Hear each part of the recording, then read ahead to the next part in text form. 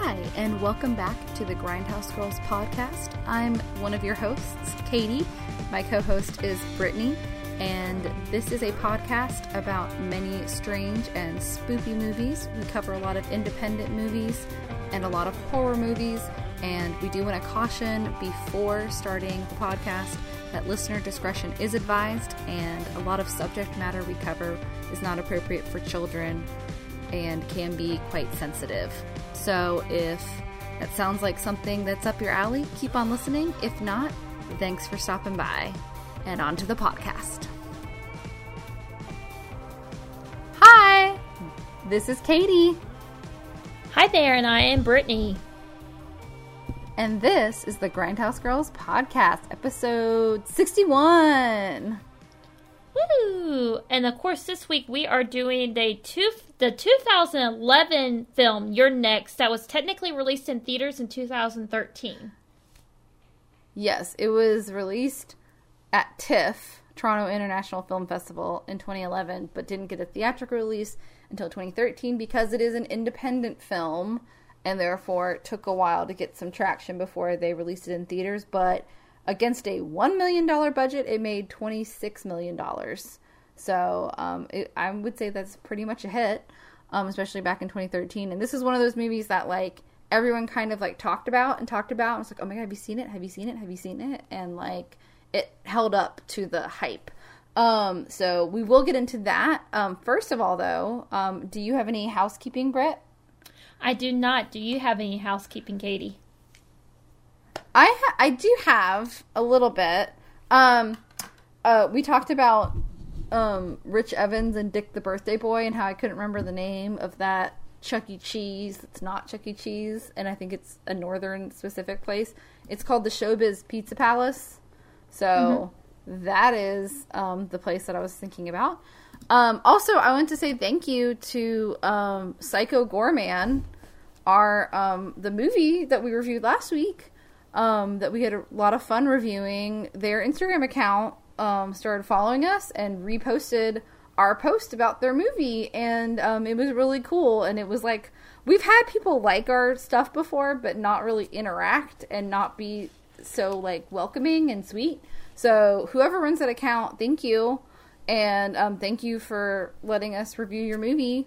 And yeah, it was really cool. It was really cool, and I had a slight freak out. I think Britt probably did too. A little bit. Yeah, it was really awesome. So, it was pretty fun. Also, we hit 200 followers on Instagram tonight. Yay! Yes, we sure did. It was awesome. Yay! It's really cool. So, yay! It took us half the time to get to 200 than to 100. So, keep sharing, everybody. Keep liking and subscribing, and we appreciate you guys. And that was really the only housekeeping I had. Did you have any movies you watched this weekend? Yeah, I did actually. So since it was Frida Kahlo's birthday recently, I watched Frida, which Selma Hayek. It was directed by Julie Taymor. Selma Hayek. Thank you. I watched it, so I saw it for the first time years ago, probably right after the movie came out, and then I rewatched it, and it's beautiful. Like, it's just visually a great movie. It's beautifully acted, and I was thinking about it because I saw yes, Katie's wearing her Frida shirt too tonight, so it's funny. It's funny that I watched it because she's wearing her Frida shirt. Yes, that's perfect. Ironically, I have two Frida Kahlo shirts and a Frida Kahlo mug. Yes, and the Frida Kahlo mug. Yes, for your birthday Christmas housewarming party. But I noticed at the end of the movie that there was a thanks to Harvey Weinstein, so it got me kind of reading about the movie. God. And sure enough... Oh, yeah, he, sexually harassed Salma Hayek. So, yeah, basically, reading about it in retrospect, Salma Hayek... basically, she turned him down. She turned down his advances. So he demanded she had a full frontal sex scene with another woman. And she wasn't against having the sex scene because Frida Kahlo was bisexual in real life. So that's for Frida. You know, she wasn't against having that scene, but she had a panic attack because she was basically coerced into having that scene when she wasn't really comfortable with it. So, yeah. Well, and also Frida Kahlo was bisexual, but her biggest relationships were with men. So I feel like they put a lot of, I haven't watched the movie in a long time, but I feel like they put a lot of emphasis on that one relationship with a woman. And I don't think it was that important of a relationship. No, that's what in her biography. So the scenes in the movie. So they do put her emphasis on her relationship was with 3 men during her lifetime. And it seemed like more of the flings were with women. So there was more flings with women in the movie. Mm-hmm. And the movie where she does have the sex scene with another woman, it's like a one-night stand with a singer in Paris, like in France. So it wasn't like that at all. But what's funny, she didn't really have any, I mean, she had 2 sex scenes one with Diego Rivera, who's her husband, and the other one with like her first boyfriend. Mm-hmm. But it wasn't graphic nudity like it was in that scene. Right. Yeah. But yeah, Harvey Weinstein's gross. Yeah. Because like, there's definitely, like, I like that they weren't ignoring that part of her life, but I feel like it would be different if that was like her big relationship. But when you're like, oh, we're going to have, like, little behind closed doors scenes with the men in her life, but the one woman that we're showing her with is going to have a full-on naked sex scene. And it's going to be super graphic. I feel like that's weird. Because there's literally... It's uneven. They already also, like, insinuate multiple times throughout the movie that she's bisexual, too, because of, like, the dance she does with the woman at the party. She kisses her afterwards. Yeah. And then, like, she's in Oh, yeah, I definitely remember that scene. Yeah, and then she's in America. I saw that movie when I was, like, in 9th grade, and I was like, oh... And then she's in America sexy. Too, and in America she's at a diner with like a white lady, and the lady is like, I hate to say this, I don't think I'll ever say this again, but you are better than your husband. And like she fills her up under the table. So there is like different scenes that had already implied or like basically had showed Frida's bisexuality, and so that scene was like an afterthought, and I feel like you could tell in the connotation of the film, it did feel like an afterthought too. So yeah. Because I remember feeling weird. Like, I don't know, like, because, I mean, I remember, like, watching, like, there's other movies where people have had bisexual or you know, sex scenes, and I don't feel uncomfortable because it feels like the truth of the movie. Yeah. But that movie, yeah, it felt put upon. Like, and I was like, it's just disrespectful. Yeah. To everybody involved. Now, the second thing I will say real quick, I started watching Loki. I only got the first episode down. I haven't started it yet.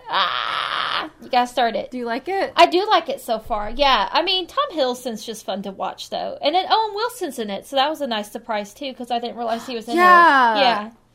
Honestly, I was on the fence because I like Tom Hiddleston. One of my coworkers thinks I'm, like, obsessed with Tom Hiddleston just because I was like, he's so good in Crimson Peak, and I think people don't give him credit for how good of an actor he is. And he's like, oh, you're a big Tom Hiddleston fan. I'm like, I mean, I like Tom Hiddleston, but, like, I don't think he's, like the most amazing actor ever, but I think he's really good, and I feel like people don't, they just see him as, like, oh, he's in Marvel movies. Yeah. And I think he's a much better actor than that. I'm sorry, like, since I have started watching some Marvel movies, I like them, but they're not challenging movies from an acting standpoint. They're something an actor does for fun and profit. And I'm not saying that there's nothing wrong with that. Some of my favorite shows I did in college were just fun. They were comedies and they were fun. But like they're not really things that stretch your acting.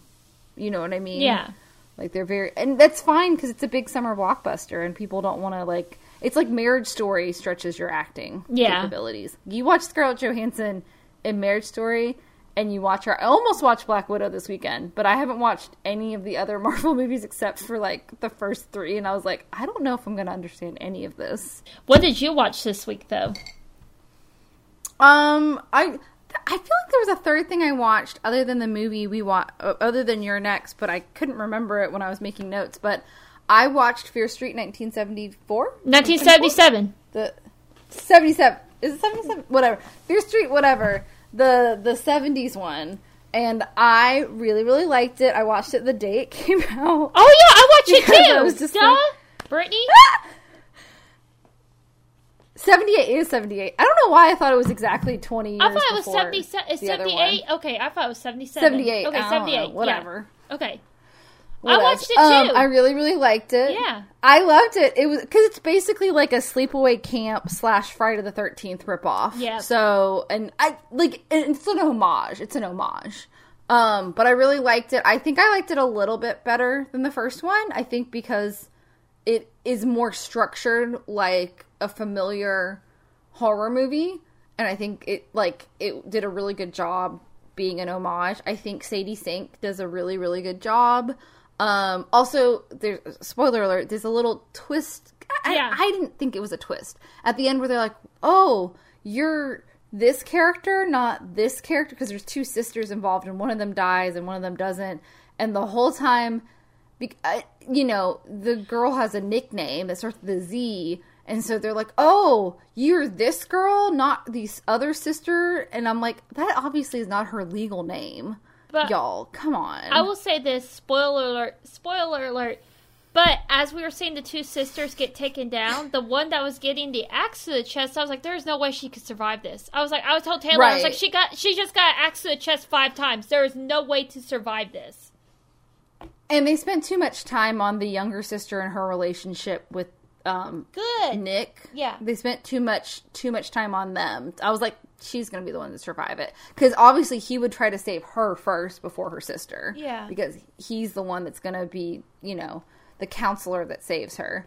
But, I still felt really bad for her sister, though. Yeah. But I was like, when they were like, oh my God, you're the sister? And I was like, bitch, when did you think she wasn't? Like, I was like, wait, that was the one thing that I was like, what? But the third one comes out on Friday. There was a clever nod, I think, to know that Siggy wasn't the real name. It's because her dog is named Major Tom. And I was like, she likes Siggy Stardust. That makes total sense.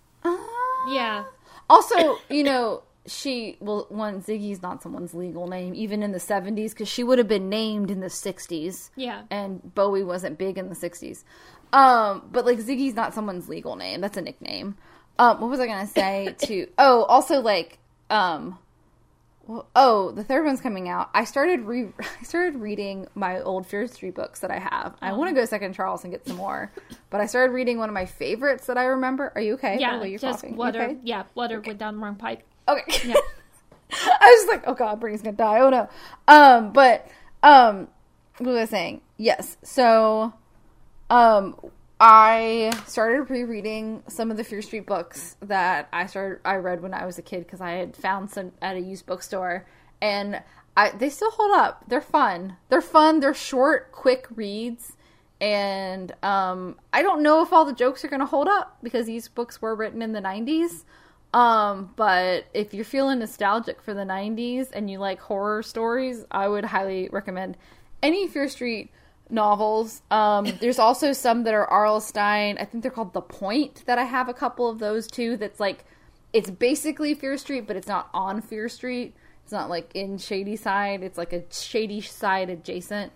But I've been trying to find the Fear Street Saga ones, which is like basically kind of what the movies are doing, is going back to Sarah Fear. I never got to read those ones because they were always checked out of the library, and I still haven't read them. And I want to find those because I'm curious if it's close to the books. I don't think it is. I also watched False Positive on Hulu, so it's Ilana Glazer, and Pierce Brosnan is like the villain, and then Jennifer Aniston's ex-husband, Justin Theroux. He's a very handsome man. It's basically like she and her husband are trying to get pregnant, and they can't get pregnant naturally, so they go to this doctor who says he'll take care of them, and he's like this renowned fertility specialist, and then things get weird during the pregnancy. It started out really interesting. I will say Ilana Glazer should wear her hair straight more often, because she looks really good with straight hair. Because she usually has really curly hair, and I was like, she looks so pretty with straight hair, which I'm sure is a bitch to deal with on a daily basis, but she looks absolutely gorgeous and put together in this movie. And all the performances are good, but it's after about 25 minutes you see where the movie's going, and it's very predictable. And it's got a kind of interesting, at the very, very end, there's a weird ending, but it's not that weird. So it's not. I was excited because A24 also produced it, but it was on Hulu, and I was kind of like, well, maybe this will be good, because A24 produced it. But I don't think A24, like, produced it. I think they just were like, here's some money. Yeah. Because it doesn't seem like... Because they're also, like, The Green Knight is coming out. Yeah, I'm excited. I'm so excited. I actually read... I'm sure everyone's read Sir Gawain and The Green Knight. But, like, because you have to read in high school in America, at least. I don't know everywhere, but America you do. But, like, I'm excited. It looks cool. And the commercials have been really entertaining. Also, they made a tabletop board game for it, which, like, I kind of want to buy, but I'm also like, will I actually play it? Probably not. But I love that A24 does that. But yeah, that's really... I feel like there was something else I watched, and I can't remember. I will say New Girl has become my comfort TV show. Which I watched New Girl when it first came out, and then I kind of just hadn't watched it in a really long time. I would catch, like, the odd episode. Like, I remember watching the episode where Prince guest starred. And I watched, like, the odd episode here or there, but I didn't really get the whole plot structure. But I've started watching it from episode 1. I like it because I like the little romantic stories that are going, like, that are woven in throughout the seasons. Yeah. But it's generally, like, you can tune in and enjoy the episode no matter what kind of show. Yeah. Which is, like, it's just nice. It's just a nice, easy watch. So, thank you, New Girl. Me and Gizmo have been watching that a lot. Aww. So, yeah. Well, I guess with that, let's get back into the movie. Yes. Okay. So, yes. Okay, so, yes. Brittany picked this movie this week. This is a movie we've been wanting to do for a while. Yes. And I'm going to let you intro it because it's your movie. It's Britt's pick. Yeah, so I love this movie. As we said earlier, it was released in theaters in 2013. I actually saw this with Taylor right as we first started dating. So this was like 8 years ago, yeah. And I remember even leaving the theater just loving this movie. And I am surprised because this movie had very mixed reviews. There are people like me that absolutely love it, and there's people who are like, I don't like it. It was not good. I've seen this before, a typical home invasion movie. But we'll get into why this is different than most home invasion movies. We'll get into that. Especially because yeah, literally Simon Barrett says he wrote it as a challenge to himself to not be a typical home invasion movie because he was like, I will not have anyone tied up on a chair. Yeah. That's my challenge to myself. Yes. So I find it anything but typical. I thought it was like a subversion of expectations in the best way possible. I always think of it as like an adult Home Alone film. It's yeah. Okay. It is supposed to be a dark comedy. They wrote it as a dark comedy. Yeah. But, like, I think a lot of people take it way more seriously than that. But you can kind of, like, see that in The Guest as well. Because we did The Guest last year. And there's a lot of dark comedy in The Guest. Yeah. And I think if you maybe don't know that going into it, you might think it's just a really disturbing action movie. But this movie, I think, is the same way. Like, if you go into it knowing the sense of humor of the writer and director, I think you understand what they're trying to do.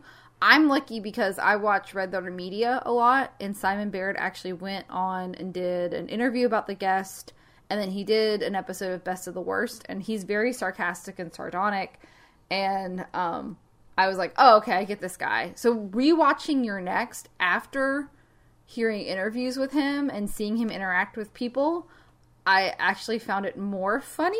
Yeah. This last time.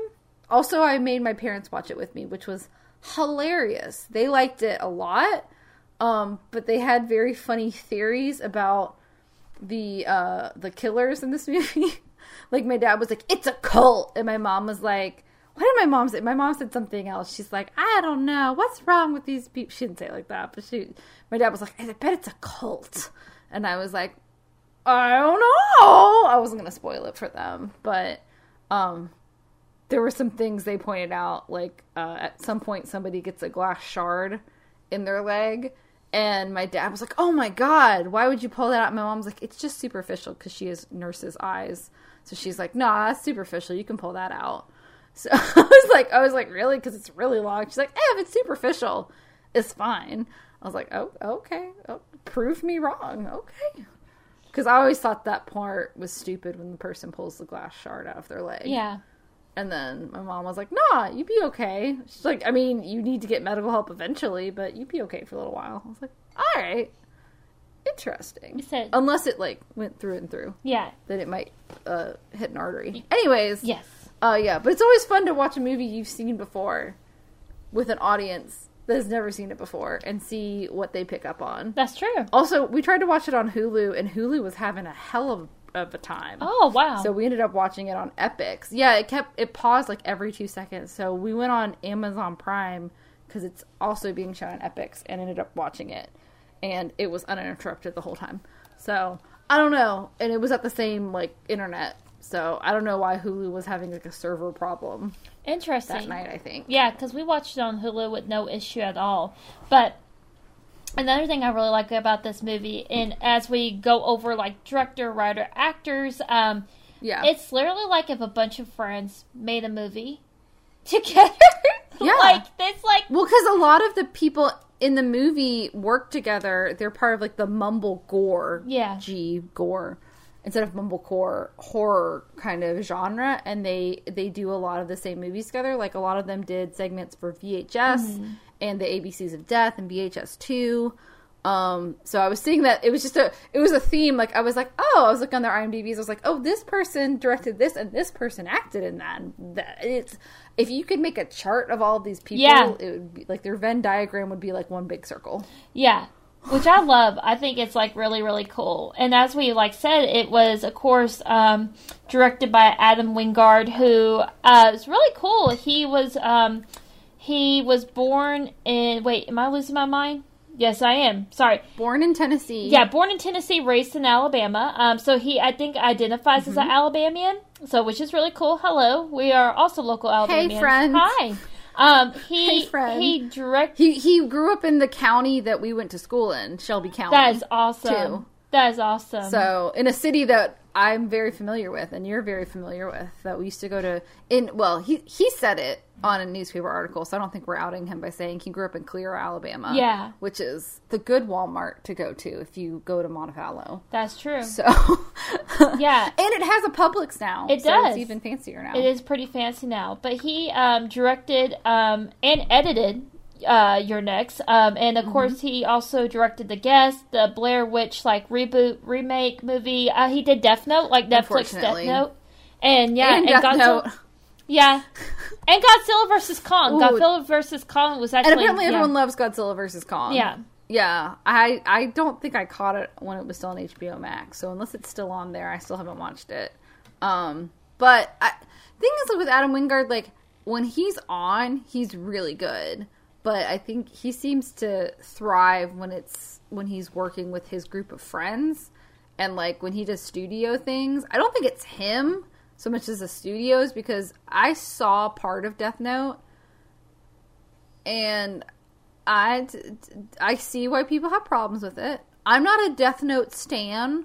I've watched most of it, but I'm not like, I like it, but I'm not like, it's not like my obsession. Yeah. Whereas I know some people, like, that is the anime, that is the standard of anime that they love, and so to not have it interpreted correctly, I get why people are upset. It didn't seem as bad as I think people made it out to be, and also I think Willem Dafoe was a good choice. Yeah. Fun. But I don't understand why a white kid was playing the main character. Yes. Also, Lakeith Stanfield's in it, so... Yes, he plays L. He plays L in the live-action Death Note, so... Yeah. Yeah. And I am actually very middle ground. Death Note is not my favorite anime. It's not my least favorite anime. Yeah. I will say when I started watching it, I did become addicted to the point that I did finish the entire series in like 2 days.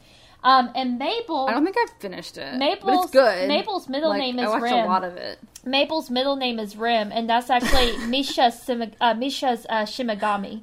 So that's where Mabel's middle name comes from. It's not Rapid Eye Movement, like a lot of people think. So. Right. I mean, I liked it. I haven't finished it. I watched a lot of it all at once, and then, like I do a lot of times, got distracted and didn't finish it. But I wanted to finish it before I watched the movie, so I watched the beginning of the movie, was kind of like, eh. But, like, here's the thing. Like, I don't think everyone is a perfect... Unless you're Stanley Kubrick. I don't think everyone's a perfect director. Everyone's going to have some movies that are good and bad. And I think Adam Wingard, his quality is good. It seems to be more questionable studio decisions. Like, why did you base it in America, not Japan? Yeah. Why did you... Like, I mean, and that's not really, like, his fault, you know, that at all. And the Blair Witch 2016... I know Simon Barrett was joking about it on the Red Letter Media thing. Like, they know that it was kind of like not their best, but they actually agreed to do it before they started filming The Guest. But I think The Guest was more of a passion thing for them. Yeah. And I think they've kind of, like, they still seem to be friends and work together, but I think they've done a lot of stuff separately. Yeah. And I think they work so well together. I hope they do a couple more projects together, because I like their voices together. Yeah, they're a fun team. You know. They absolutely are. And, of course, Katie is referring to Simon Barrett is the scriptwriter. He also played Tiger Mask in this movie, so he's one of the Assailants. He did. Yeah, he did. So he's the writer for this movie. He wrote The Guest, which is the other previous Grindhouse Girl podcast movie we've done. Blair Witch 2016, Temple, and he directed and wrote the movie Seance that just came out this year, which I'm not curious about. So I know. I want to see it too. And also he did a segment on VHS 2 where he directed, which I've seen Amateur Night from VHS because I heard that was the best segment of VHS. So I did actually watch that one. I think it's the first movie on there, which is actually a really good, interesting segment.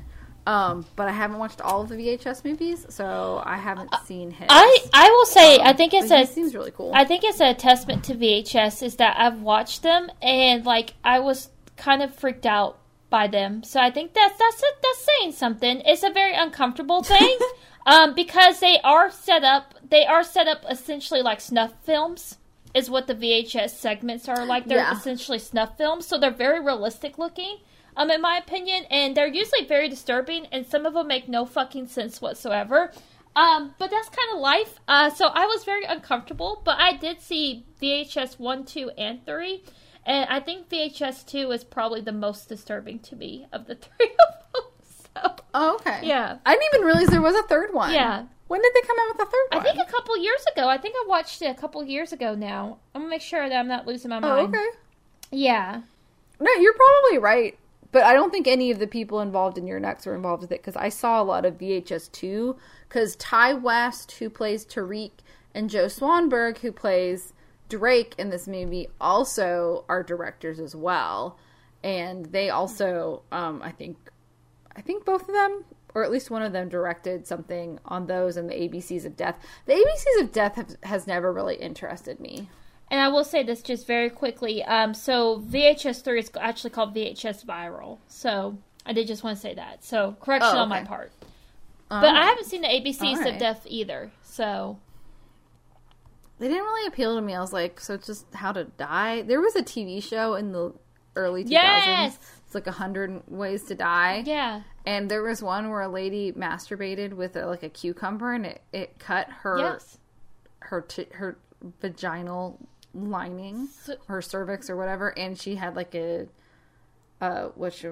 blood clot from it, and it killed her. No lie. And that, I was like, oh my god, it traumatized me. So I think the show was called 1001 Ways to Die, and there was one I remember where the lady was a stewardess on the plane, and a part of the plane panel came off and sucked her out.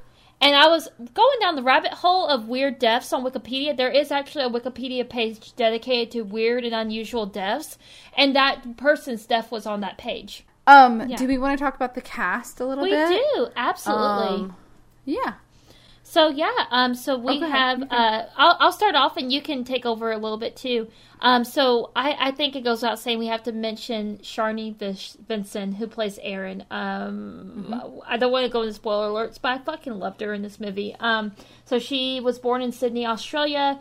She kind of made, I guess, she became known for playing Natalie in Stepped Up 3D, so she's one of the main protagonists in Step Up 3D, but she also did a sequel to Blue Crush called Blue Crush 2. She was in Bait 3D and Patrick. I don't think she's done anything in the last couple years, though, when I was looking at her Wikipedia page, so I don't know. Yeah. She was on a Australian TV series called Home and Away as well.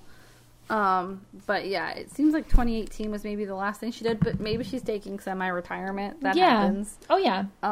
Or maybe the pandemic. I don't know. That's true, too.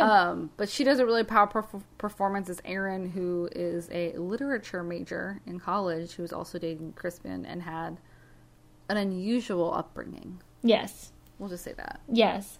Which I like that they don't spoil anything about her character until, like, you're in the thick of it. Mm-hmm. Into the thick of it. Into the thick of it. Yes. Thick of it. We also... we have... so I don't want to spoil it. Yeah, no, we won't spoil it. We also have Nicholas Tucci as Felix, who unfortunately passed away just last year. Tucci.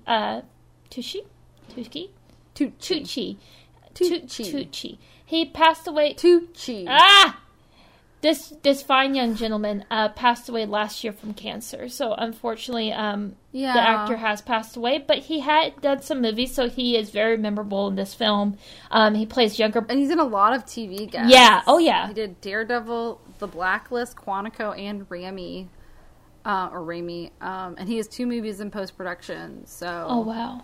And he plays the youngest brother who's a lowlife, according to his older siblings. But yeah, I was really sad about that. I was like, this guy's really good. I want to see it. And I was like, oh, that's so sad. Yeah. So, I hate cancer. But yeah, I think he does a really good job in this movie. I thought he was really good. Yeah, I would agree with that. We also have Wendy Glenn as C. She's Felix's girlfriend. So Felix is the youngest brother of the family we just went over. She was in Waking Madison, 11-11-11, which was easy to remember, and then 500 Miles North. So I'll be honest, I wasn't really familiar. She has a lot of acting credits under her belt, but I hadn't seen any of the movies she'd been in. So, before this one. They seem... I'm not trying to be insulting. They seem kind of like, like the Asylum that makes, like, rip-off movies. They seem to be those kinds of movies, which, honey, take what you get. Yeah. Honestly, like, there's no shame in that at all. But it seemed to be more like those kinds of movies, like, super independent, I don't want to say copycat movies, because I'm not 100% hey, sure. Siri, but turn that's, off like, the the fan. vibe I got from looking at the posters and stuff from the movies. But yeah... I think she does a pretty good job. I think she doesn't have a lot of screen time.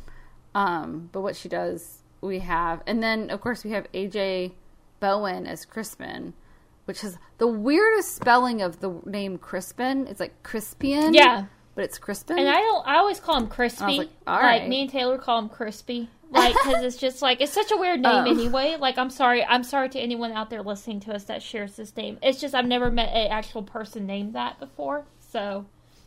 I've never met a Crispin in my entire life. I don't know if I've met a person, but I've definitely heard of people named Crispin. Yeah. It's a very pretentious name, which fits the character because he's like this slightly pretentious, mediocre college professor who is dating Erin, and Erin started out as his student, isn't his student anymore. But the real person, AJ Bowen, describes himself as an art house filmmaker. Which is not a bad thing. He does mostly art house films, and he was in The Guest as well, which I don't remember which part he played, but I was like, oh, okay. We've seen something he's in. And a few other, like The Sacrament, which I think one of the other cast members directed, and The Signal, which I've heard a lot of things about The Signal. And he's in The House of the Devil too, because I have seen The House of the Devil, and it's a good movie. It's kind of like a low key horror film, kind of like one of those Hereditary. Yeah. It's a slow burn, but I really liked it. So well, that's what Ty West, who plays Tariq, directed it. So he actually has directed a lot of stuff, which I found it was funny. His character is like a documentary film director. Yeah, and I was like, that is obviously a wink and a nod. To like all of the people making the movie. I'm sure that was a big inside joke. I don't really have anything about Sarah Myers, who plays Kelly. Yeah, I don't either. Who is Drake, the middle brother's wife. But I think she did a good job. Joe Swanberg plays Drake, who's the middle child. He seemed like an oldest child, but he is actually the middle child. Is he really? Simon Barrett. Oh, I thought he was the oldest and too. Crispin's the oldest. I had no idea. Crispin's the oldest. Wow. Yeah, that's what there was an interview with Simon Barrett, and he was like, so the oldest brother is Crispin, and I was like, what? Yeah. Because I had him written down completely differently. Yeah. But he's the more successful sibling, and he's married to Kelly. He's also a writer and a director, and he wrote and I think directed the Netflix series Easy. He did a segment for VHS. And there's this movie called The Rental that has a lot of interesting actors in it that, like, I think is streaming now, that he just recently wrote. And it looked interesting. I feel like Dave Franco maybe directed it. I feel like that's how I heard about it. It was like, Dave Franco directed a movie, but it looked interesting. It's like people go to like an Airbnb and something bad happens. And it looked cute.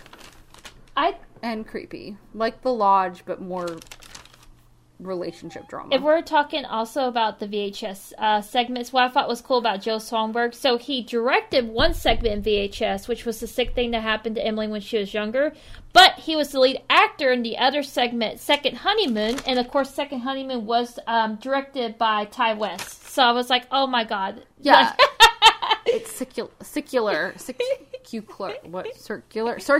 my god. Yeah. It's a cycle. Like, but that's cool. Like, I like that buddies. They all direct each other. Yeah, it's cute. I will say probably next to, well, I want to talk about Aubrey, of course, yeah. But I guess before we get to the parents, we should finish talking about the children. Amy Seimetz plays Amy, who's like the baby and the princess of the family. She's been in so much stuff. She did. Okay, so get this. I didn't realize I actually, this is kind of weird, but there's a movie called Risk Cutters, A Love Story, and I was like, oh my god, she is in Risk Cutters, A Love Story. She's in Lena Dunham's directorial debut, which was Tiny Furniture. I didn't fucking realize she was in Upstream Color, and she's Rachel in Pet Sematary remake. Like, blew my mind. Oh yeah, Upstream Color, that was the one that I haven't watched yet, but I've been wanting to watch. I've heard really good things about it. She's in Sweet Tooth, which I know is on Netflix right now. The Pet Sematary. She was in the Get Shorty TV series and the Girlfriend Experience TV series, which are both based on movies. And she's Eleven's biological aunt in Stranger Things. You know what else she was in? She was in The Myth of the American Sleepover, which is David Mitchell's directorial debut. Am I listening? David Robert Mitchell? Yes, it follows his director. Okay. Yeah. I think that's right, because I feel like when we were talking about It Follows and Under the Silver Lake, because that's David Robert Mitchell. I feel like we mentioned that one too, and I haven't seen it. But she's also in The Sacrament, which is, I can't remember which person, but another actor directed that one. And she was in The Killing, which I loved. The Killing. Oh, it was such a good show. At least the first couple seasons. I started watching the third season where it was more about homeless teens, which is a very important issue, but the story wasn't as cohesive. So I kind of like stopped watching after a while. But I really, really, really liked the first two seasons of The Killing, where it was about the Rosie Larson murder. I watched it. It came out when we were in college. Like, I watched it on the internet wherever I could find it. I think it might have been one of the first things I watched on Netflix when it became like an online thing, because originally Netflix was just DVDs. Yeah. And I was like, oh my god, I love this. I don't know, it was a great series. We have to talk about, do you want to talk about the guy that plays Paul, Rob Moran? Because I don't have anything on him, but I have a lot on Aubrey. I felt bad because I kind of just looked at his Wikipedia, and I will say this, so if you look at Rob Moran, you will see, like, he has a shit ton of TV credits. So, I mean, he's an actor. Yes. He's starred in a lot of stuff. Nothing really, to me, worth mentioning. However, he has appeared, most notably in a lot of the Farley Brothers films. So he was in Dumb and Dumber, There's Something About Mary, Shallow Hal, and Hall Pass. So it seems like the Farley Brothers really like him, and they keep casting him. He was on Matlock. Who was he on Matlock? Was he like in a guest in like one of the Apparently episodes? he was on Matlock too. Ah. No, it looks like he was on there for a while, but according to that. Yeah, his face was super, super familiar to me. But I couldn't, like, place him. But he's been in, like, Kingpin, There's Something About Mary, like you said. Man, remember Shallow Hal? Yeah, I do that remember. Was a movie that actually happened. I will admit, I liked that movie. I liked that movie when I was a kid. I liked it too, but it's funny that the guy that played the creepy, like, asshole, Jack Black, is now, like, a really normal guy who seems really nice, and Gwyneth Paltrow, who played, like, the sweet lady, is now, like, allegedly peddling snake oil on the internet. You know what's funny also about Gwyneth Paltrow is that she did Shallow Hal after winning the Best Actress for Shakespeare in Love. Like, I will... She pulled a Halle Berry. Yeah, it's like they always do that. Who the fuck cares what I do now? It's like, yeah, I'm like, what? Yeah, I mean, I think a lot of people... Because Octavia Spencer did it, too, because she did that Mom movie where she's just, like, going crazy. And it's hilarious. But she's really good in it, but it's just not a good movie. But, of course, this movie's kind of famous for bringing the incomparable Barbara Crampton out of retirement. She kind of went into retirement, I think, around 2000. She got married and had kids. And we know her from Reanimator. She has a fearless, amazing performance in Reanimator. We've talked about it. We love her so much. She wears a really, really stupid nightgown. But she's fucking beautiful and completely and totally fearless. We love her. And she was also in From Beyond, Chopping Mall, and she's back into horror. And I watched an interview with her, and she's just kind of like, you know, I did The Young and the Restless when I was really young, and she did that off and on throughout, I think, 2007. She was on The Young and the Restless, which is a soap opera. If y'all don't know what that is, because I don't know, nowadays maybe people don't even know what The Young and the Restless is. But she did a lot of horror just because that was the jobs she was getting. But when she came back doing You're Next, she kind of realized, like, that this is her home, these are her people, and so she's pretty much been doing horror movies since coming back from retirement. And she did We Are Still Here, which I haven't watched yet, but I've heard really good things about. And there's a movie that she just finished that's coming on Shudder, I think next month, called Jacob's Wife, and it's about a pastor's wife played by Barbara Crampton, who is like, she gets bit by a vampire and starts, like, becoming a vampire, but she feels, like, empowered because she's not living her small town pastor's wife life anymore. So anyways, I think this movie is kind of cool for doing that. Yeah. And for bringing her out of retirement, because we love Barbara Crampton. She's a queen. We stand her. We also, I figured it was worth mentioning, she's in The Lords of Salem too. Oh yeah. Mm-hmm. Which I think, I don't know, should we tell them? So we'll just say this. That is a movie we are planning to do in the future. So, and we'll just keep it at that for now. Yes. So that's on our list. With something special. Yes, with someone special. So yeah, with someone special. Someone special. And last but not least, these are all people who are movie directors, writers with this Mumblegore group. Elsie Holt, Simon Barrett, and Lane Hughes play, we'll just call them the animals, the masked people.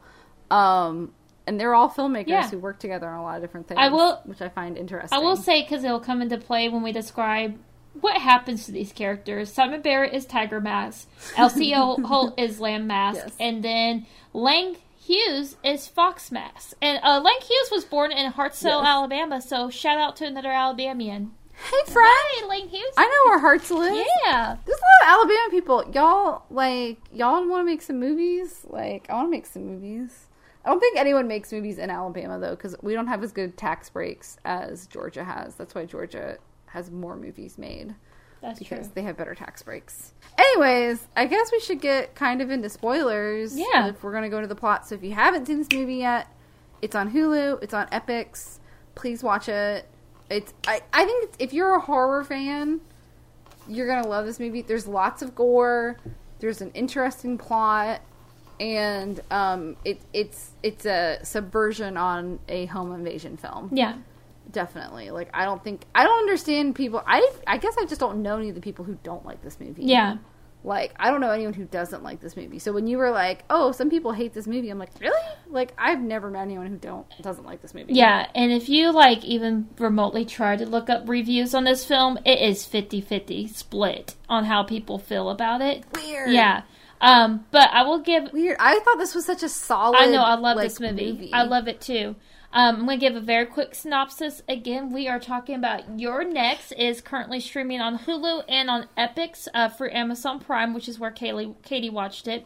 And what starts out as a family reunion among the estranged Davison family soon becomes a bloodbath as they are attacked by masked assailants. Little do the assailants know, there is someone in the Davisons' midst that knows how to fight back. Bum, bum, bum. It's an interesting movie. It is, yes. Also, the cool thing is they filmed this whole movie like in a house that had been abandoned for like 12 years. Yeah. So, in Missouri, which I have a friend whose family lives in Missouri. This is scary. It's almost as scary as Mississippi, y'all. Unless it's St. Louis. St. Louis is different. But, yeah. It's not a fun place. It's a very isolated place. Which is why this movie makes sense. Yeah. Do you want to start? Yeah. Going through a little bit of the plot? We'll try to be as brief as possible because we've talked a little bit longer than normal about stuff. But we want to hit the point. We do. So we got in 3, 2, 1. Spoiler territory. So the film opens up with Talia and Eric having sex. And so it's like you can tell right away Talia's younger than Eric. And it's like his focus is on Talia. She doesn't seem really satisfied in the relationship. My parents were really weirded out by that, by the way. They were like, she is a lot younger than him. Yes, like you automatically, and it does explain that later, that you're just like, okay, yeah, but exactly, you can tell she's younger. So Eric gets out of the shower. And annoyed. And what?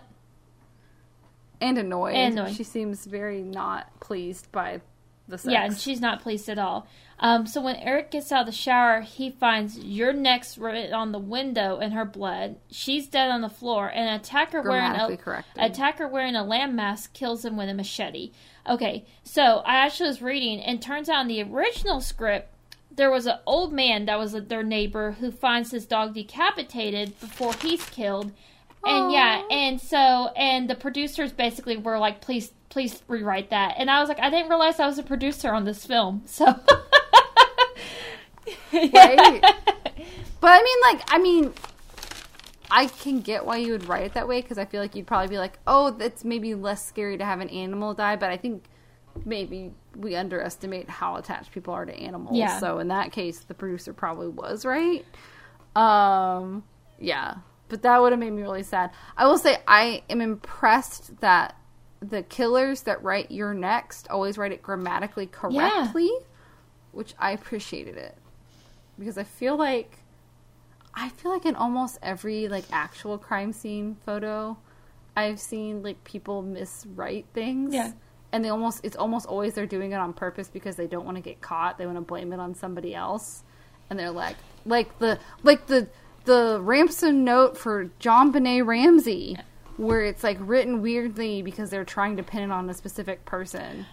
I also like in You're Next that the way it's almost like it's like really, it's not like drippy or anything. Like if you look at the way they write it, there's like no blood dripping or anything. It's just like really solid. Like they went over their finger painting skills like multiple times. Like it's very, and they use it well. They use it well, and it's interesting. Yeah, I like it, and I don't honestly I don't know if the title really makes sense with the plot, but I feel like I almost like that because you're more surprised with where the story goes in this movie by just being like, oh my god, they write You're Next. Yeah. And it's like, that's not really the point of the movie, but it hides it so it can like kind of surprise you towards the end.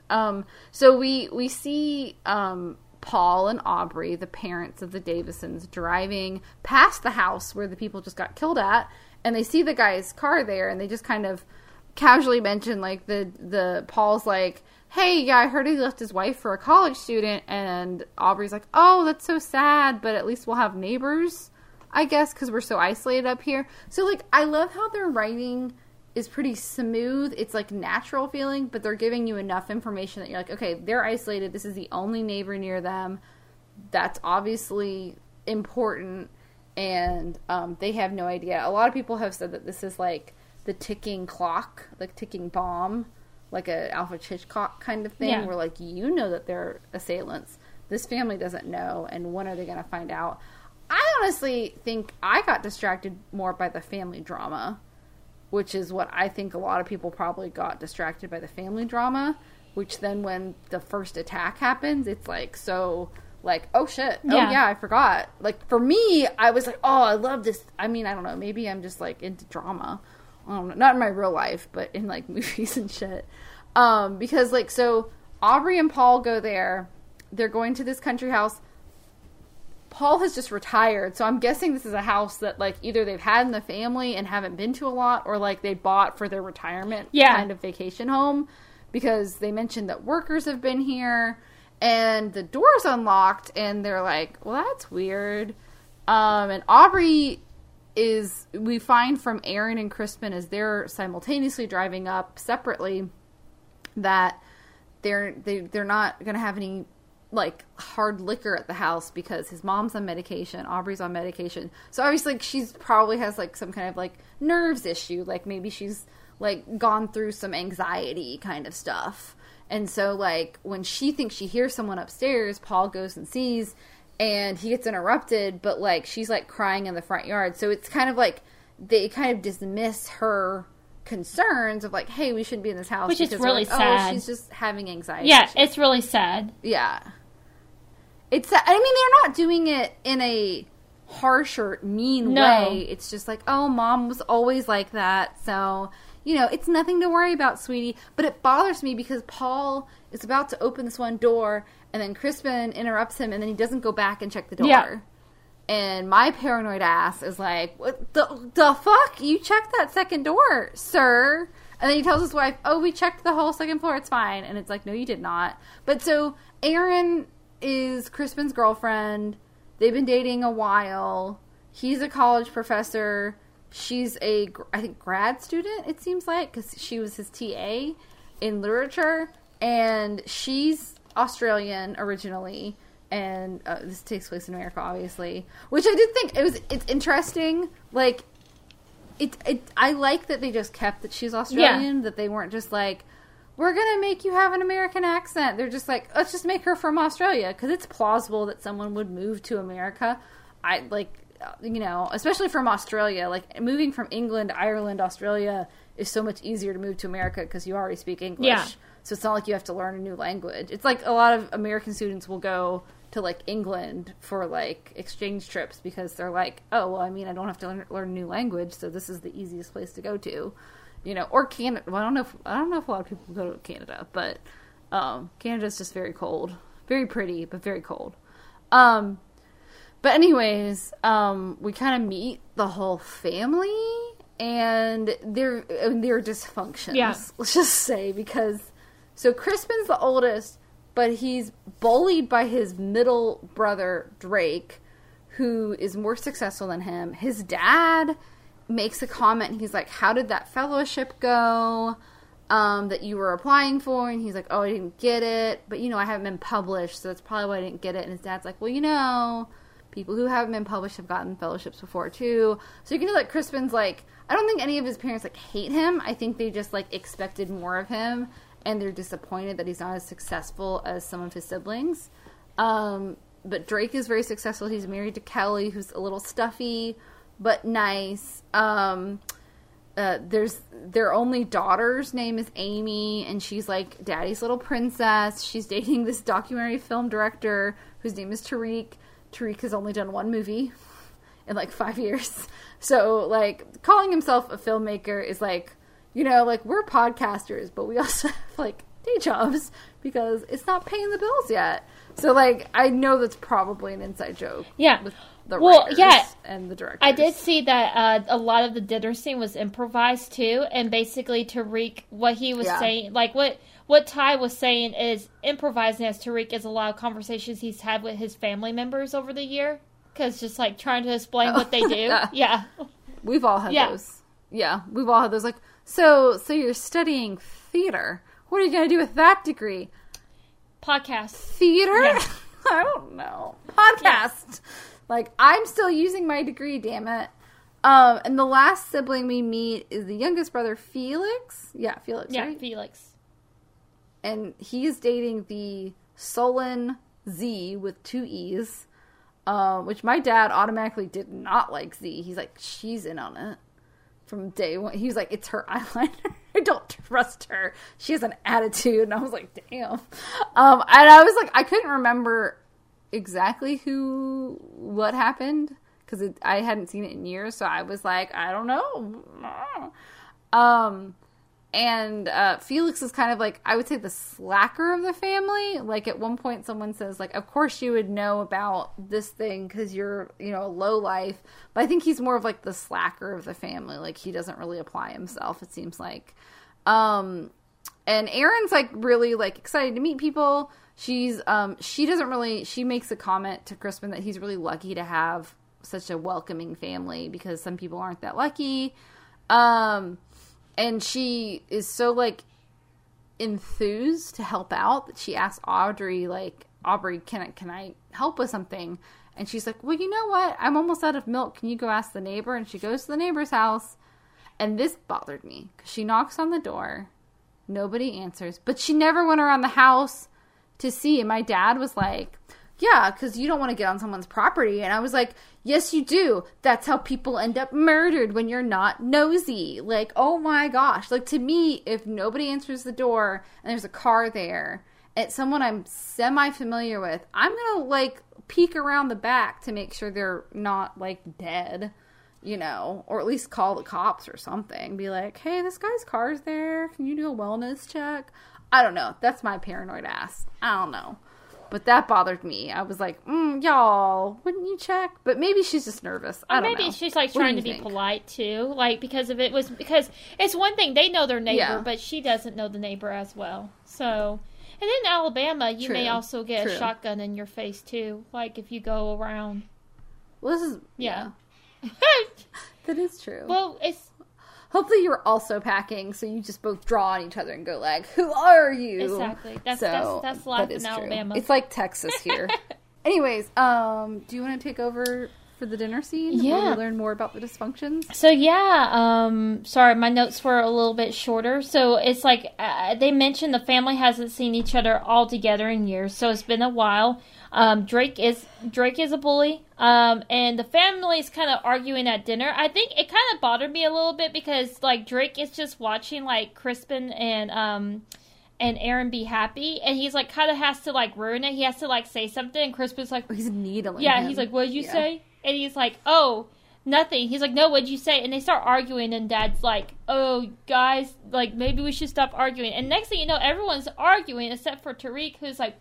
looking out the window. He's like, oh, I think I see something, or, you know, he's curious, and then he gets an arrow to the head. And that's the first official death in the family, is poor Tariq with the arrow to the head, so...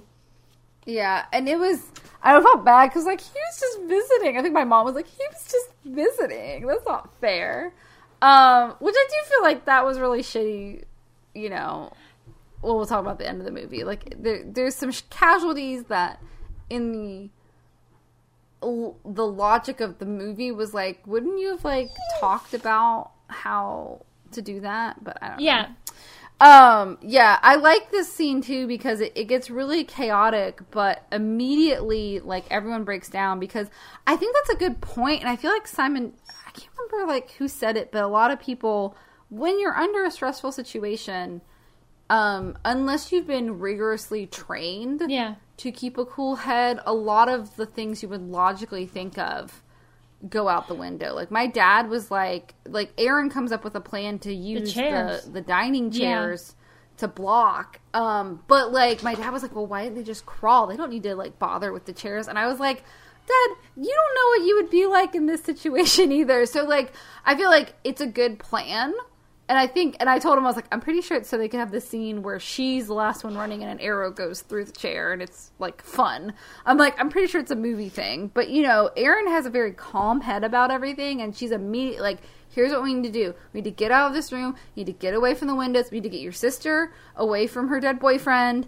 And we need to go into the foyer where there's not as many windows. And everyone's like, oh, I love, too, okay. because the automatic dynamic, too, is that here's Erin, who's, like, this petite woman, who automatically goes into survival mode. And a stranger. Yeah, and then Drake is like this big dude who, like, seriously just, they're all freaking the fuck out, but I think Drake is having the worst freak out of all of them, so... the second time, Drake does get hit in the shoulder with an arrow, and he was trying to move his mom out, yes, he was. Of the way. He was trying to protect his mom.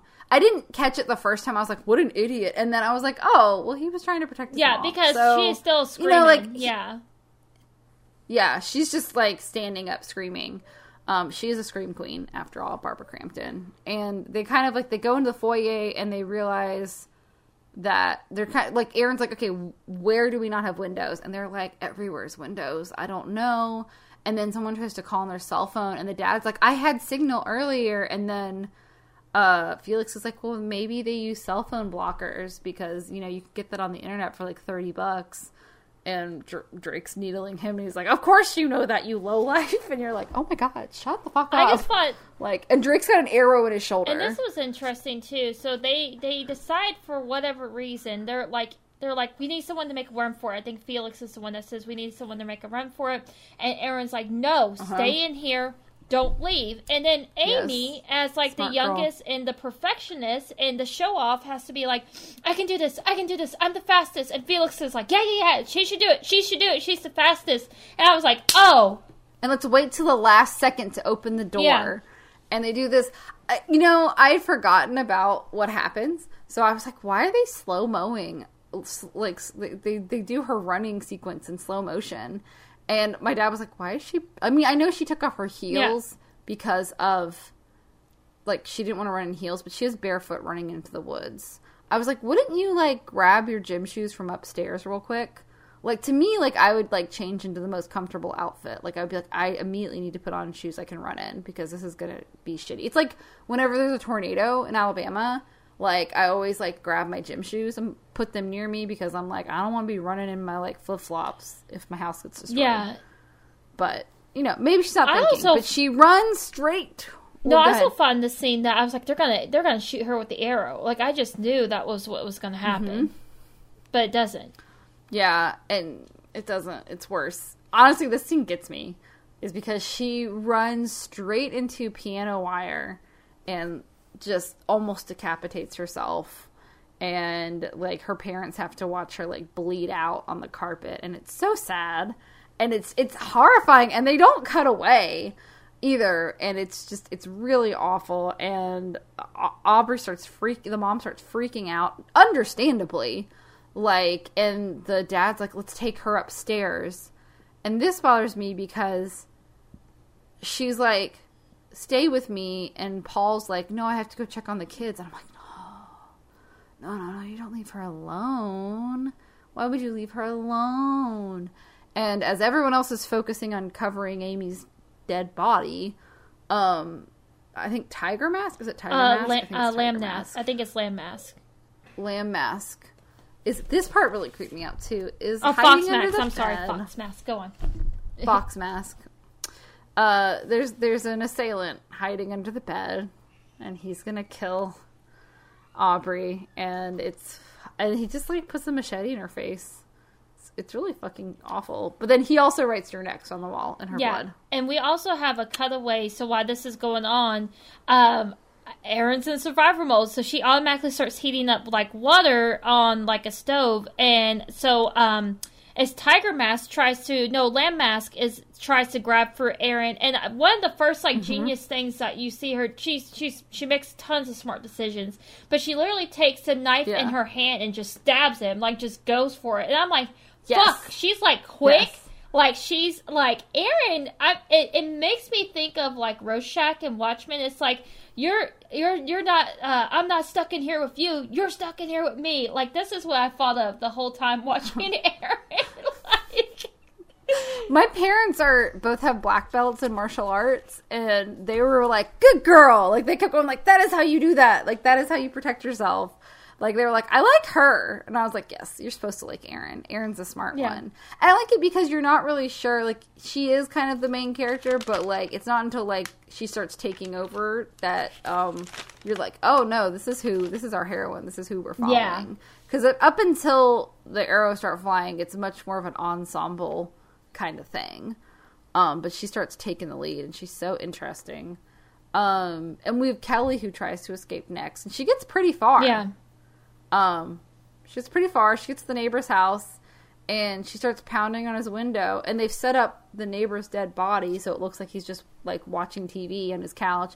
She's like, why the fuck won't you let me in? And she gets, like, tossed through the window by Lamb Mask, and then just an axe to the head. Yeah. And I was like, oh, poor Kelly. I felt bad for Kelly. Yeah. Like, why didn't she just grab the neighbor's car? Well, I guess she didn't have the keys. Yeah. I don't know. That's why, like, home invasion movies are scary, because, one, it's everybody's nightmare. That's why I have, like, several security cameras. Even, like, I'm paranoid about it. But, you know, there's also, like, what do you do? Like, what's your escape route? Like, what the fuck do you do at this point? Yeah. Like, it's scary to think. It is. And about. we do have, in the very next scene, it's like Crispin decides, he's like, I'm going to leave the house to get help. And Tiger Mask actually comes in. He throws Kelly's body through the window and comes in. And I love, this is like actually one of my favorite scenes of the whole film, is that he immediately, This is a funny he scene. immediately tries to attack Aaron with an axe. Aaron, in like rapid succession, rolls over. The axe misses her. She kicks him in the nuts, which is like, yes, like when you are in survivor My mode, go-to move. you get them in the nuts. Mm-hmm. He immediately goes to his knees, and she just picks up the fucking meat cleaver and starts whacking him with it. And Yeah. It's right as she's, like, telling them, like, we all need weapons. And then, like, the body gets thrown and she, like, drops everything. But she grabs that. And Felix and Z are right there. And they just, like, stand there mystified. Yeah. They're like, I don't know what to do. My parents were like, why aren't they helping she her? even, and I was love like, that because it's, indeed. she literally says that. She goes, she like wipes the blood and she's like, thanks for the help. And Felix is like, you seem like you had it under control. It's like, so she even like says it. She's like, thanks for the help. But yeah, it's like. And this is, like, where the tables Yeah. turn, too. Because, like, up until then, the family's been terrorized. And now, like, Aaron's, like, completely massacred one of the attackers. And you're like, oh, shit. Yeah. And you see that Lamb Mask sees Tiger Mask dead. And gets emotional and starts crying about it. And you're like, oh, so, like, they're somehow closer than just co-assailants. And so that's when you're like, oh, now it's their turn to get terrorized, which is like, it's a power struggle, which I think is interesting in this movie. It is, yeah. But I'll let you keep going, because I'm talking No, a you're lot. good. You're good. You can talk anytime you want. So we find Paul, who, of course, once again is the patriarch. He's the dad. He finds sleeping bags and food wrappers, and even, like, a bottle with urine in it, which, of course, means the killers have been there in the home for a while, which makes me sad because Aubrey's fears were legitimate at the beginning of the film. There was someone in the house and had been there for a while. And so he tries to tell Felix and C when Fox Mask comes out of nowhere and slits Paul's throat with a machete. So it's like he's dead too. Yeah. And Felix and Z just kind of, like, don't do anything. And it's when you get the reveal that Felix is like, did you have to do that in front of me? And is it Fox Mask? Fox Mask takes his little headphones out and is like, I'm sorry, did you say something? And so, obviously, Felix and Z are nuts. So my dad was right. I mean, he may have distrusted her for a silly reason, but he was correct. Yeah. So, Felix and Z are in on it. And then, is this the part where Z's like, do me next to your dead mom? I think it may be around that part, that she does that. He's like, I'm not in the mood. Which is supposed to be comedic. Yeah. And he's like, and then he's like, I don't think that's appropriate. He's like, I really don't want to do that. And she's like, you never want to do anything different or daring or something. And he's like, I think that's a inaccurate assessment.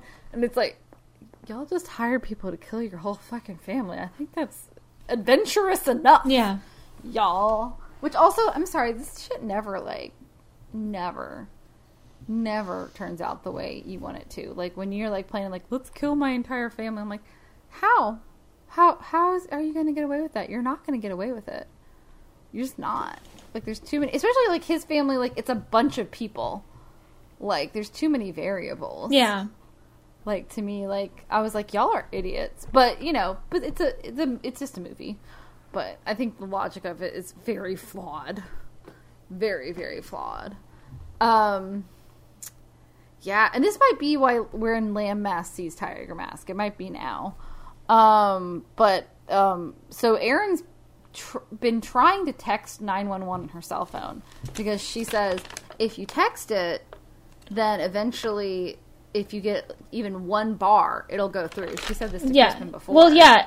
And she goes... So I will say this because there's some... Because this is before you're talking, so that scene is coming up. But they had hid Drake because Drake was wounded because he had the arrow. Yeah. And so they, it's freaking, Lamb Mask finds a wounded Drake and he almost kills him and Erin stabs him and he runs off.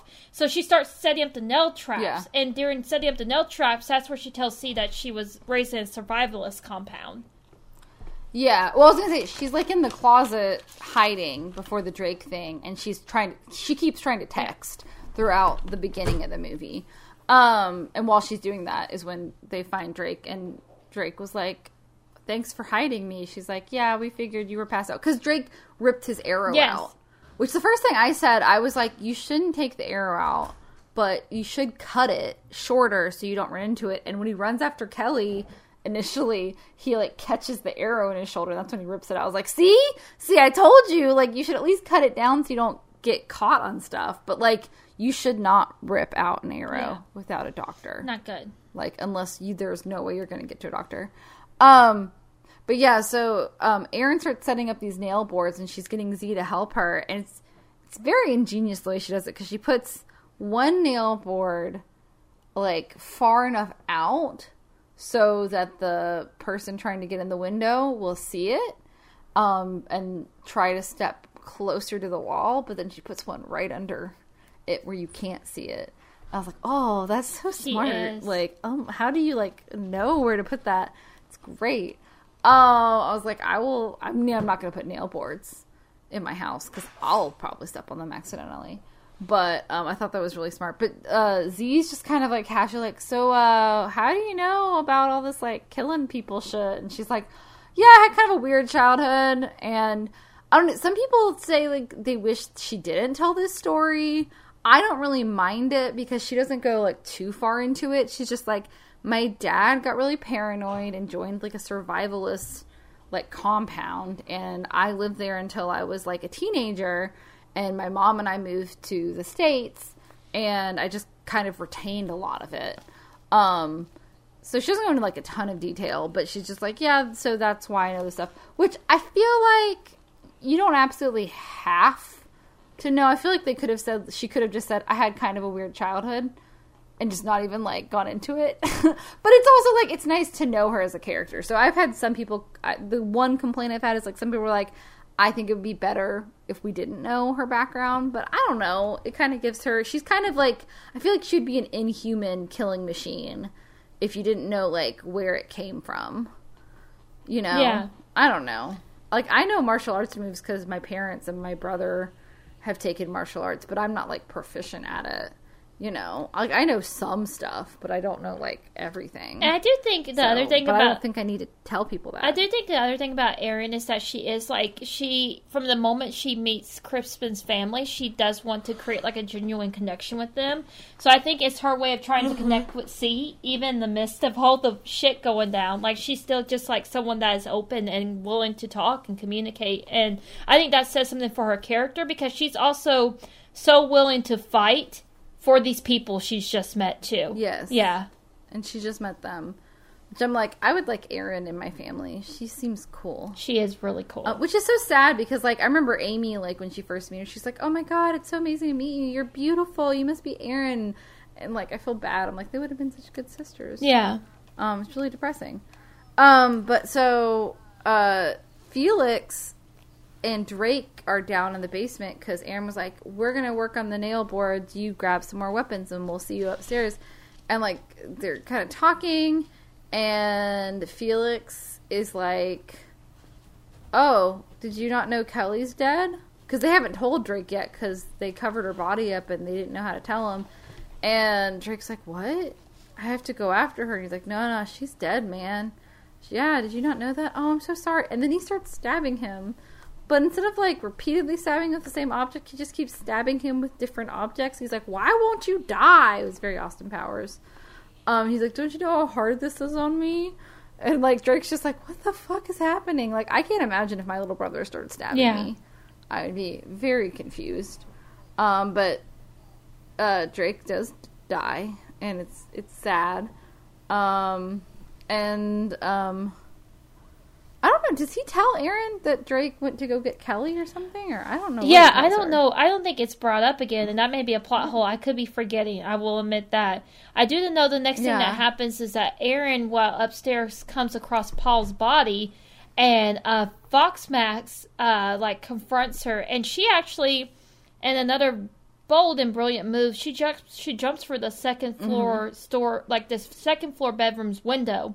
So she jumps out the fucking window without hesitations to escape Fox Mask. But when she does, she injures her legs. And what Katie was actually referring to earlier in the podcast is the shard of glass that was stuck in her leg. Yeah. So she's a giant shard of glass, and she runs into the woods to take care of it. And it was just so funny because me and my dad were like, "Oh my god, don't touch it." Mom's like, "No, it's superficial. It's fine." Like, Mom's like, "Oh, it's superficial." I was like, how can you tell? I guess if you've seen enough injuries in your life, you can just tell. I don't know. Because I guess superficial is literally just under your skin. So it isn't, like, it's not going to, like, sever an artery or probably even your veins. It's just going to get between your skin and, like, your muscle. So it's probably the best kind of injury you can have, especially in your leg where there are some big arteries, like, on your thighs and stuff. So thank God. But she rips that sucker out in the woods, which is really, really creepy. Yeah. And, like, I don't like people pulling things out. I think at the same time, is it Fox Mask or Lamb Mask who falls for the nail? Yeah, it's Lamb Mask. Yeah. So he gets a nail in his foot, which is also really disturbing. I do not like nails. I don't either. It's really... I did not like this part. Like, also, like, this gore makes me... They're very visceral with the injuries, but they're not grotesquely over the top. Which is, I think, why, like, they make my skin crawl. It's kind of like Saint Maud. Like, there was the scene where she had the nails in her shoe, and she, like, stepped on them, and it made my skin crawl, but it wasn't, like, overly grotesque. Oh. But it was enough to be visceral. But yeah, so no, he's the one. So Lamb Max is the one that gets injured by the nail board. And during this, afterwards, Erin sneaks back into the house from in the woods. And she's hiding behind the curtains. And she hears Lamb Mask say that Tiger Mask was his brother. So that's where it's revealed that Tiger Mask was his brother. Yeah. And he tells Felix, he's like, and unlike you, I liked my brother. And so that's where it's revealed to Aaron that Felix and C was involved in it as well. And they all start arguing because of that. And then they overhear Aaron's text messages go through. And she's like, ah, shit. So she has to fight them, basically. And she does a really cool thing where, like, she sets up a trap with the arrow. Is that where she sets up an axe trap for the front I think door? I think that was right before the boards that she did that. Yeah. Yes. And she sets up, like, a camera trap, too, in the basement. But she acts like she's going to run to the woods, but she actually runs, like, across a courtyard in the house and isolates Lamb Mask, because he's the one who's been injured. Yeah. Lamb Mask. Yeah. And kills him. And I think with an axe, because that's, I think, how she gets the axe, I want to say. And then she goes back into the house, and Fox Mask comes back in, and she kills him with the camera. Like, she traps him in the basement, she flashes him with the camera, and then just maliciously beats him until, like, she's just covered in blood. And so she goes back upstairs, and she finds Felix and Z, and they have a confrontation in the kitchen, and like, they're, like, fighting, and so she had been boiling that water. She throws it on him, and it's not even hot anymore. And he's like, "You dumb bitch, it's not even hot." And she takes a glass blender, breaks the what do you call the like bottom? Yeah, the blender. What do you call it? That's a great question. The blender, the receptacle part of the blender, on his head, the pitcher, I guess. I don't know. I don't remember what you call that part. And she breaks it on his head, takes it upside down, stabs him in the head, and then turns it on, which was just like a totally over the top way to kill him, but it's really gross and really fun. And then she turns over to Z and just stabs her in the top of the head. The best part of part of that blender scene too is like, so when she throws the water on him and he does say that great line about her being a dumb bitch, he fucking trips on the water and like lands on the floor, and then when she like is basically fighting him and Z at the same time. I love the choreography of this scene. So he gets back up and she slams the door in his face, knocks him against the wall again. Blenders his head, and then literally takes the knife that Felix put in her own back, pulls the knife out of her own back to stab C in the head in it. I'm like, can you imagine? It's great. It's amazing. She's so badass. Like it's really good. It. And it's messy. Yeah. It's not too perfect. Like, it seems like something that someone actually would struggle like to do, but maybe is a realistic thing you could do. I think the blender thing, I feel like that was something they really wanted to, like, death by blender. Yes. It was something they really wanted to do in the script, and so it was important that they have that. And I thought it's funny. It's funny, and really gross. So she's like, she kind of like goes in the living room, and her, Felix is, or she's, no, she's sitting between the dead bodies, and she's just exhausted, and Felix's phone rings, and she's like, oh, I guess the phones are working. She picks up his phone, doesn't say anything, and it's Crispin on the other line. He's like, hey, Felix, is it over? And he's like, I'm so sorry. I told you this might happen. I just can't do violence. I'm a pacifist. Oh, my God. He's such a pretentious asshole. And then, so she just doesn't say anything, and he just kind of, like, digs himself into a hole further and further. And it's just like, I'm sorry, man. And then he comes into the house. She's in the living room kind of waiting for him. And she has the cell phone. And he's like, oh, shit.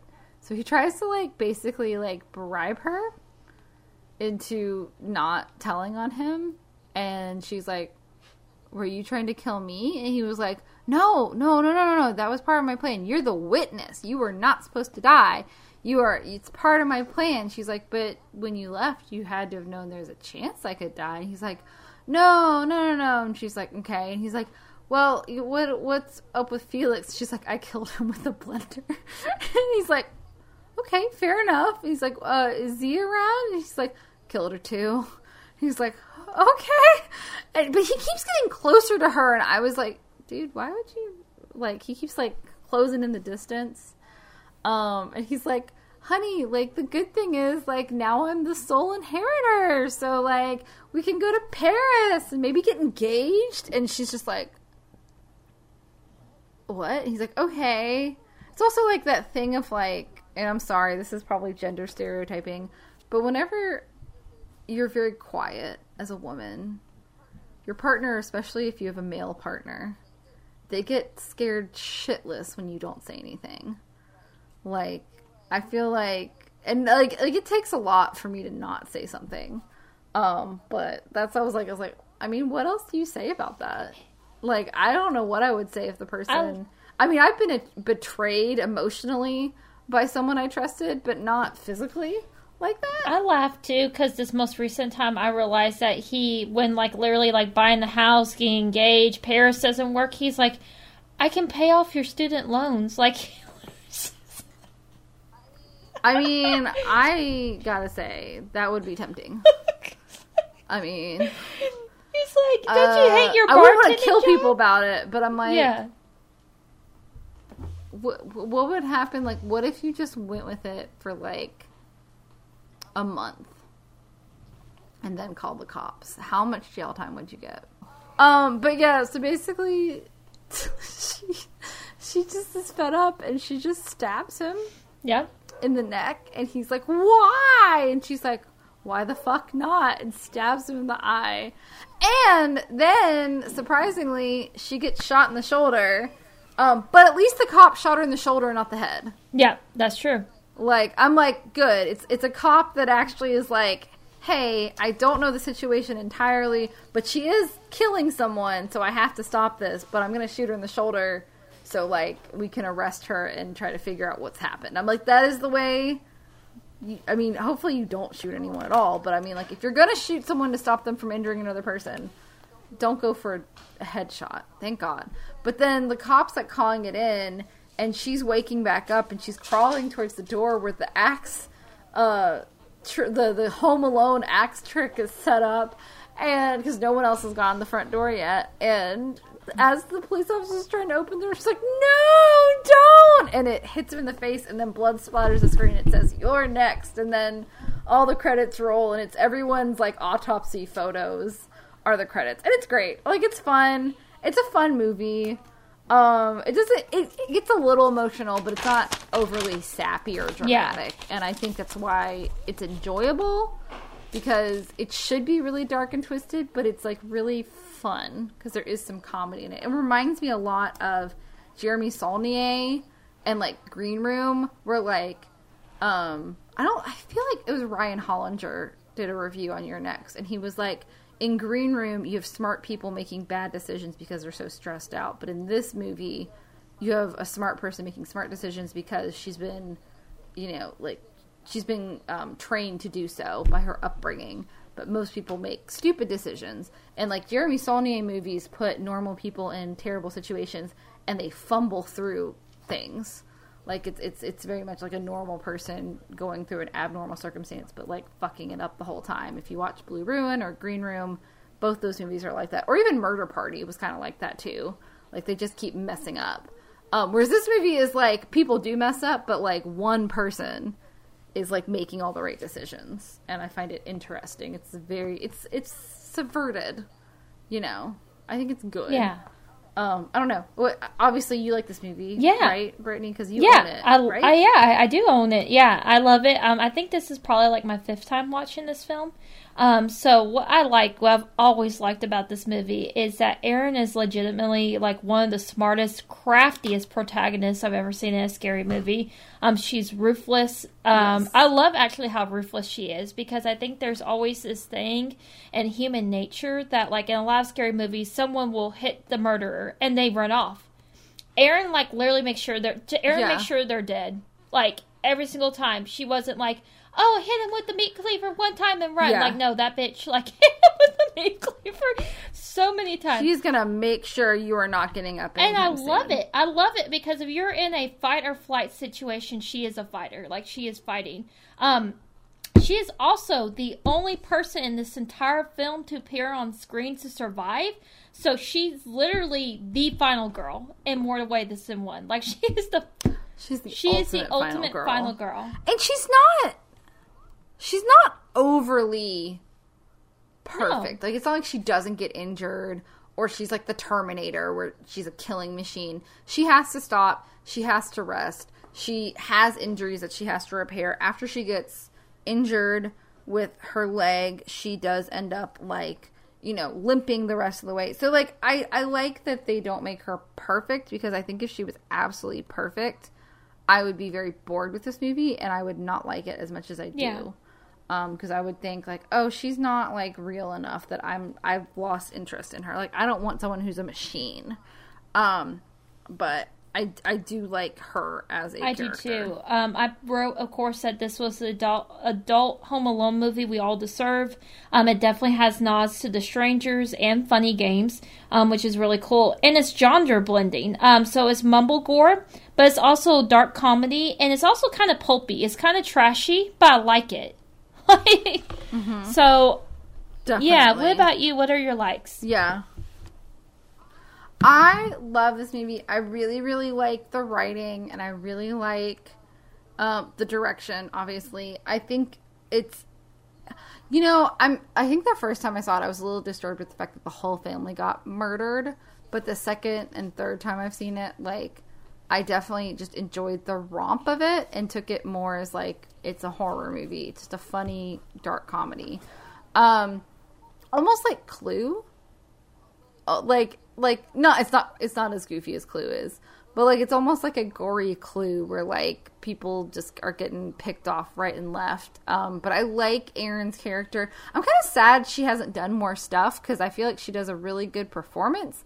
And I feel like she would be really good in, like, more action films. Which I don't know if she does, like, stunt work or if she's just appears to be really well trained in this kind of work. But I do think she does a really good performance. I actually really like everybody's performance. I wish Barbara Crampton's character stayed alive a little bit longer because I really like Barbara Crampton. I don't think she got to kind of eat the scenery, but since this was one of her first movies back after retirement, it's like maybe she just needed to like tiptoe back in. But everyone's really strong, and I don't know, it's just an interesting movie. I do think there's a lot of really cool visuals, like the You're Next being written in blood. The masks are very creepy. It kind of reminds me of like The Strangers. Yeah. Where like everyone was like freaking out about the masks for years.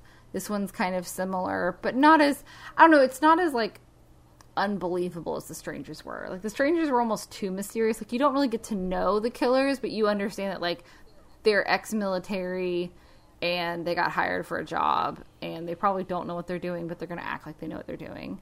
And I do like that she doesn't like forgive her boyfriend at the end. Cause like, even though like I probably wouldn't have murdered him because the police were on the way at the time, I probably would have like tied him up and like let them arrest him, you know, but I would not have forgiven somebody after putting me through all of that. And like, he does seem to like not want her to die because when he leaves, he's like, take care of yourself. Like just stay inside and take care of you.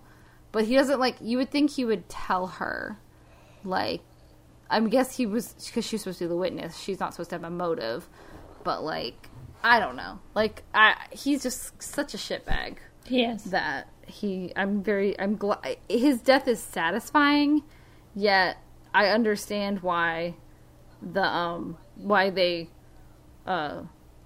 she went to kill him, but then also, like, I understand why they wanted to shoot her because... Like, they're like, oh my god, she must be the one who's killed everyone. But at least it's not as depressing as the end of,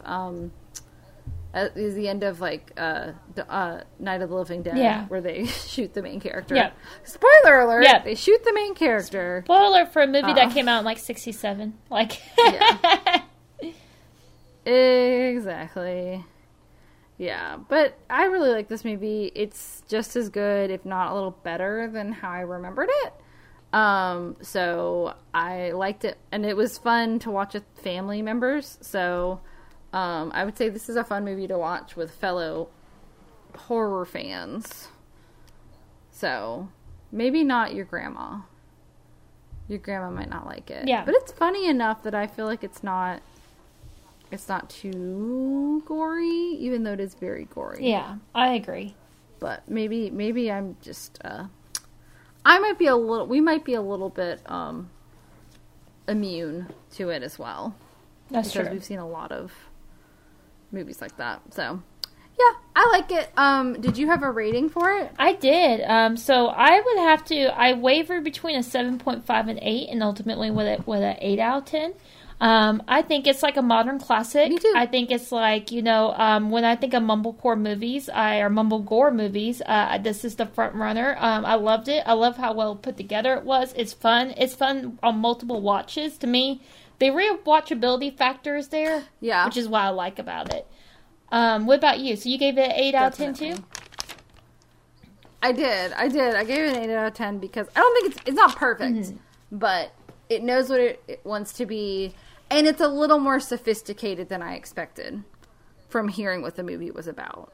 So I would probably give it a 7, like Psycho Goreman, but I think this one's just a little bit more polished. Yeah. Especially for being like the first big film for this group of filmmakers, even though they had done a lot of films. It's very impressive how good this movie is when it's not really that. Like, it's one of their first times doing a movie. So, I feel like it deserves that extra point. But yeah, I really liked it. Did you have a Grindhouse Girls rating? I did. I rated it B for blenders and bloodbaths. Blenders and bloodbaths. So. I like that one. I had rated D for dysfunctional and dead. and then rated M for mayhem and masked assailants. But I like the blender. Yeah. Oh, one. I had to work the blender in there somewhere. I just imagine. I think we're going with Brits. I also imagine like someone reading that title and if they didn't see the movie, they're like, "How does a blender fit into this movie?" Right. That's like the thing about this movie is like the blender. The blender. Interesting. Okay, so that was your next. Thank you, Britt, for picking it because that's a movie that we've been wanting to do for like a year, and it finally came on streaming. And I know you were especially excited about it because we were super disappointed when it wasn't streaming last year. That one was fun. So we're gonna do something a little different. Not really, because I guess Psycho Goreman's a pretty recent movie too. But getting on the new movie train and also our newfound appreciation for Megan Fox. Almost said Megan the Fox, like Megan the Stallion. Fox. For Megan the Fox. Megan Fox has just been in a movie that just got released. It's a horror thriller kind of thing called Till Death. It is basically on Amazon Prime. After a romantic evening in their secluded lake house, Emma awakens. I'm not going to say exactly what happens, but basically she's trapped in a very harrowing situation, handcuffed to something unpleasant, and she has to escape danger. I've heard really good things about it. I've heard it's slightly comedic. It looks like Fargo. And, like, maybe a little comedy like Jennifer's Body kind of mixed up. And Megan Fox has said this movie teaches you why it's better to break up before cheating on somebody because of what happens in the movie. But I have kept myself pretty in the dark about it. Have you, Britt? Have you read anything else about it? No, I basically, that's pretty much all I know is that, like, her husband's taking her to, like, a romantic retreat. So that's the only thing I really know about the movie. I've turned off every review about it about 2 minutes in because I'm like, nope, I actually want to watch this movie. So right now it is in early access on Amazon Prime for rent, $6.99, or you can actually buy it for $15. So, I mean, it's up to you if you want to rent it or buy it. I don't think it's in theaters, but if you live in a bigger metropolis than us, it might be in theaters. Because things are starting to get released into theaters. It doesn't say it's an in-cinema rental, though. So usually Amazon Prime says, like, a cinema exclusive or something, because if it's simultaneously being released. But so it's Till Death, starring Megan Fox, and it's a newer movie, because, I don't know, and it looks, like, independently done. Like, it looks like a pretty small film, and after watching a lot of interviews with Megan Fox after Jennifer's Body, I just find her to be an interesting person, and I want to see where this movie goes. And the reviews I've gotten is Megan Fox is tired of everybody's shit. So basically, apparently that's the theme of this movie. So, so I'm excited. So with that, we're going to bid y'all adieu. Thank you for listening, liking, subscribing. Welcome to our new, 10 listeners, followers that are new this week. Thank you for liking us, subscribing to us, lurking. Yes, we love you guys. Stay safe out there. Be kind, be safe, get vaccinated, wash your hands, take your vitamins, hug your fur babies, and your real babies if you have them. I just don't have real babies yet. So yes, all the babies. And be good to each other. Absolutely. All the babies. As a reminder, guys, here's your reminder. Take your drink of water, hydration shot. Thank you for joining us on some small part of your day. We're glad that you decided to spend an hour or two with us listening, talking about movies. It's great to have you, so thank you. We're so glad you're here with us. As always, thank you for what Katie said, the likes, the comments, the subscriptions, the support. It means the world to us. So yeah, guys, thank you so much. We love you. We appreciate you. And as always, we just look forward to seeing you same spooky time, same spooky channel, same spooky channel, same spooky. I'm tired. Same spooky time, same spooky channel. We're tired. We're tired. It's okay.